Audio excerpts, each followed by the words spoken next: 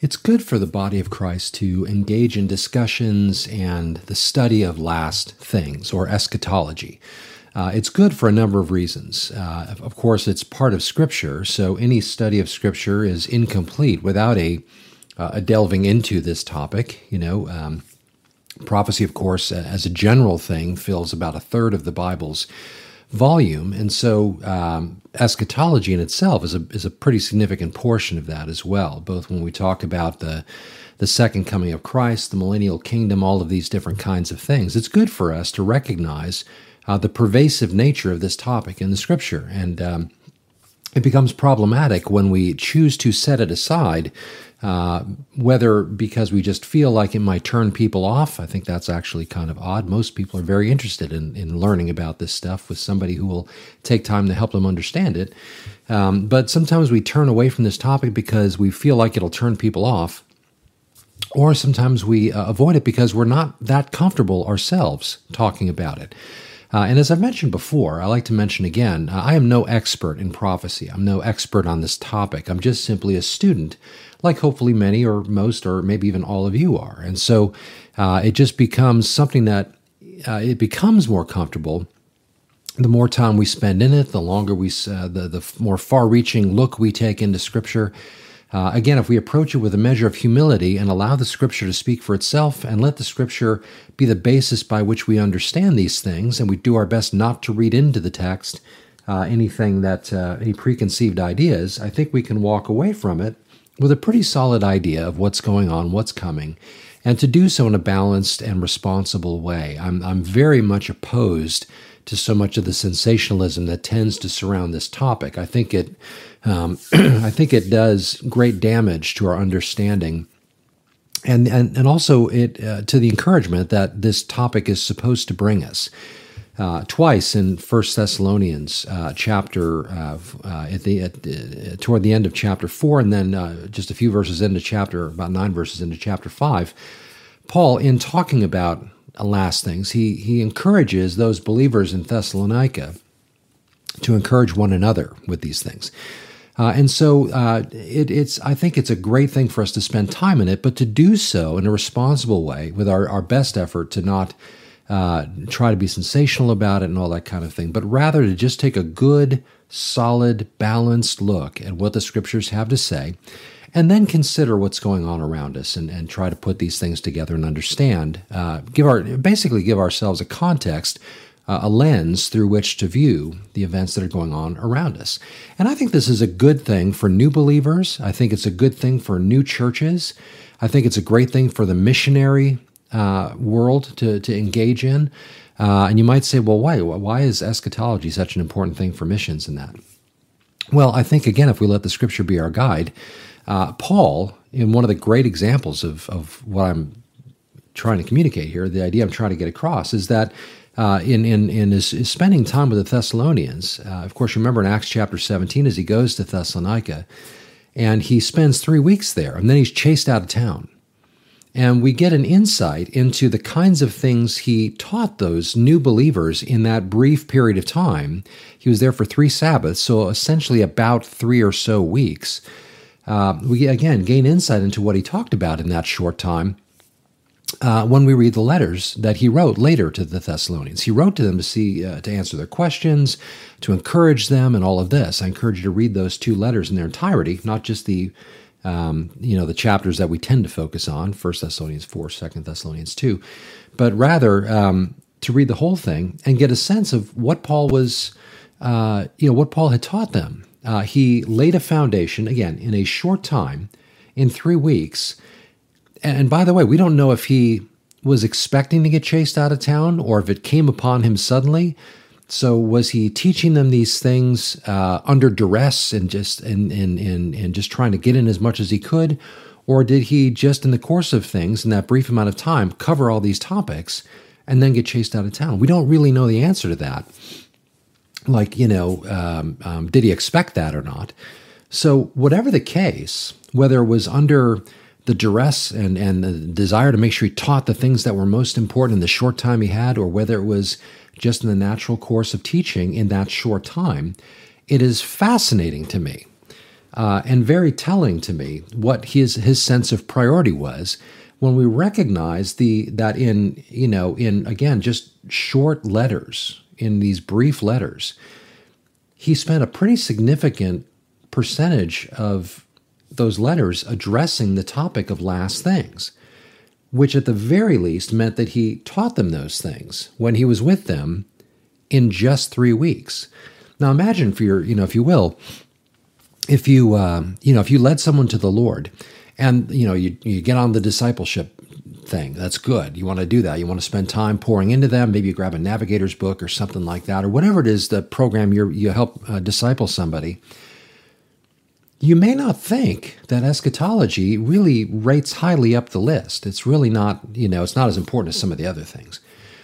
Well, I think it's good that we don't create a false dichotomy and sort of make it seem like, we're putting too much stock in how important something may or may not be, especially when it comes to last things. Paul felt it was really important to talk to them about that because he included it in just a brief time. And so when we think of eschatology as sort of a peripheral thing, that is not a biblical view. Eschatology is not the only thing, but it's certainly among those things that we want to learn ourselves. And I would suggest, if we're following Paul as an example in his experience with the Thessalonians, we also want to recognize the importance and the encouragement and the sort of the way that this topic integrates with the rest of Scripture. I think it becomes important for us, or it should be important for us, to include a discussion, a good, solid discussion of eschatology, or again, last things, in our overall sense of what it means to disciple somebody. And this is why I say, whether it's in the local church, whether it's a new church, in a brand new believer being discipled, or whether it's a missionary endeavor of planting churches in other places and that kind of thing, to separate last things and to see it as sort of a peripheral issue when it comes to our theology and our teaching people. I would not get that sense from Scripture. I think you can overemphasize it at the expense of other things, but I don't think that the expense of our teaching should be eschatology. I think that should be integrated into what we talk about because it is such a part of the overall theology of Scripture that why would we not? And again, if we look at Paul as an example, I think we have a great encouragement to include it in the way that we go about helping people to understand Scripture, understand God's plans and purposes. And also, and I'm going to, in my view, teaching eschatology also goes a long way into creating in people an understanding of what it means to have a Christ-centered theology. Now, that's really important in our day because in our day, there tends to be such a man-centered theology that we make it all about, I hate to sound so cliche and trite, but we tend to make it all about felt needs and what do I need to get out of this church service and what can I get that'll get me through the week? And what does Jesus do for me? And what does it mean to me to have a relationship with Christ and these kinds of things? Well, these things all may have some kind of a place, but it's a really small place compared to the overall reason for our understanding of theology. Theology is the study of God. It's a God-centered thing. It is something it is a study that puts God at the middle of it and brings all attention because all the focus of Scripture ultimately leads us to know Him better, which means a relationship with Him is something that has to be rooted and built upon the idea of our knowing Him. At the end of the day, we're created by Him and for His good pleasure. We are created to know Him. In other words, He is the central person in all of theology and therefore in all of life. He's the central person. Well, eschatology, while on the one hand, sure, it's fun for us to look forward to the idea of being raptured away and going to be with the Lord for eternity, but the reason why that's so exciting is because He's there, right? It's not just the escape from the world, but it's also the fact that it's not what we're just leaving behind, it's where we're going to, and ultimately who we're going to.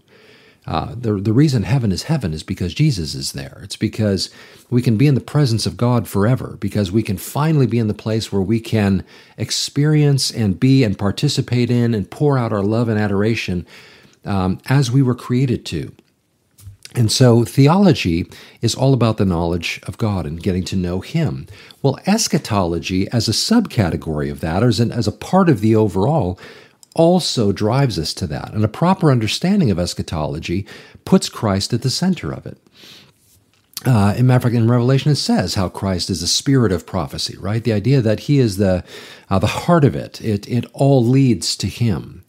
And so when we set aside eschatology or last things, we're doing a real disservice to our study of Scripture, to our own gaining of knowledge and relationship with Him, and everything that grows from that. And so that's one of the reasons why I would say that's one of the reasons why it became so important to me to make sure that eschatology becomes a part of our regular diet, not just here on these posts, but also in our church, in our discussions. And I'm very thankful that we have most, if not all, of the folks in our church are extremely excited about seeing the Lord soon and about being ready for Him to come and snatch us away, and certainly to see His plans and purposes unfold.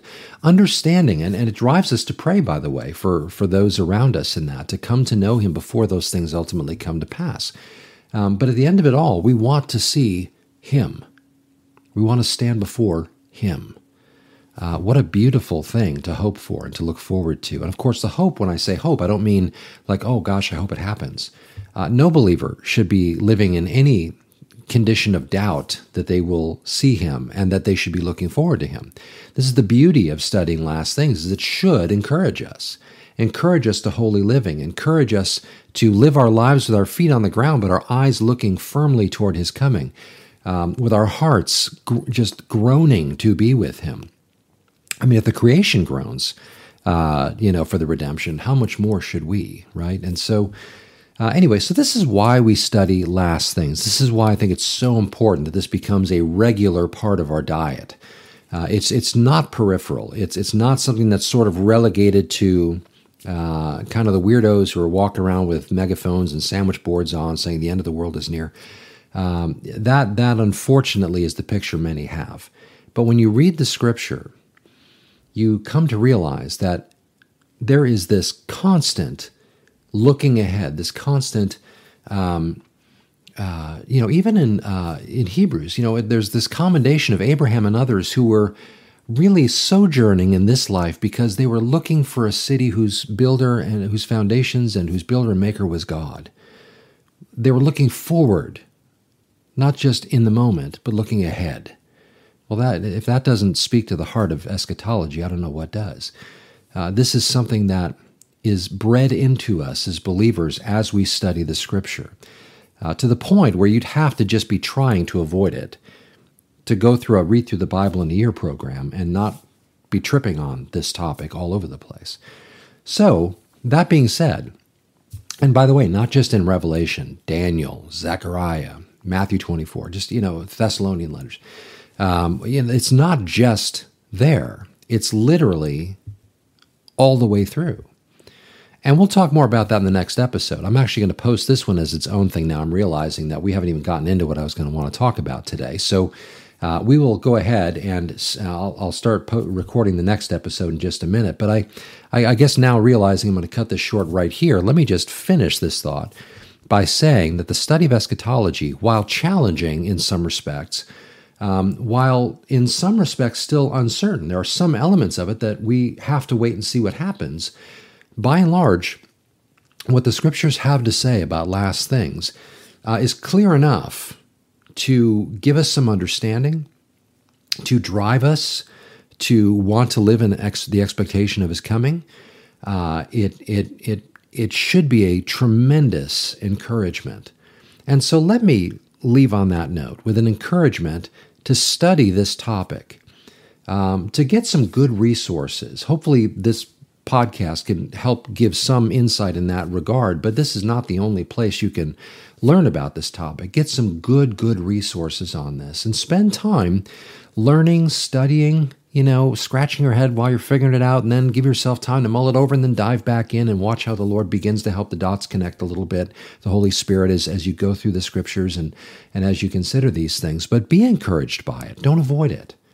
Paul thought it was important enough to teach new believers in a very short period of time. Certainly it's something that we should seek to get our minds around as well, and our hearts ultimately to be encouraged by. So that being said, my 2 cents on the topic, why I think it's a great idea for the church to spend time studying eschatology. So that being said, I'll go ahead and stop there, and I will catch up with you in the next episode. Father, encourage our hearts to study this topic, to come to desire to understand last things, and to pour ourselves into that pursuit, that we might be encouraged at the knowledge that one day we will be with you, one day soon. It's not 1,000 years from now. It's not, it may not even be at the end of this, of my own lifetime. It could be before that Jesus comes for us. And so, Father, we just pray that this study of eschatology would encourage us toward living in expectancy, encourage us toward holy living between now and then. We would recognize the beautiful full place throughout the Word of God that it inhabits, and that we wouldn't avoid it. But teach us, Lord. Some of these things are indeed challenging. And so we pray that, Lord, you would guide us and direct us by your Holy Spirit to understand these things better. And Father, we thank you. We love you and praise you for this. In Jesus' name, amen.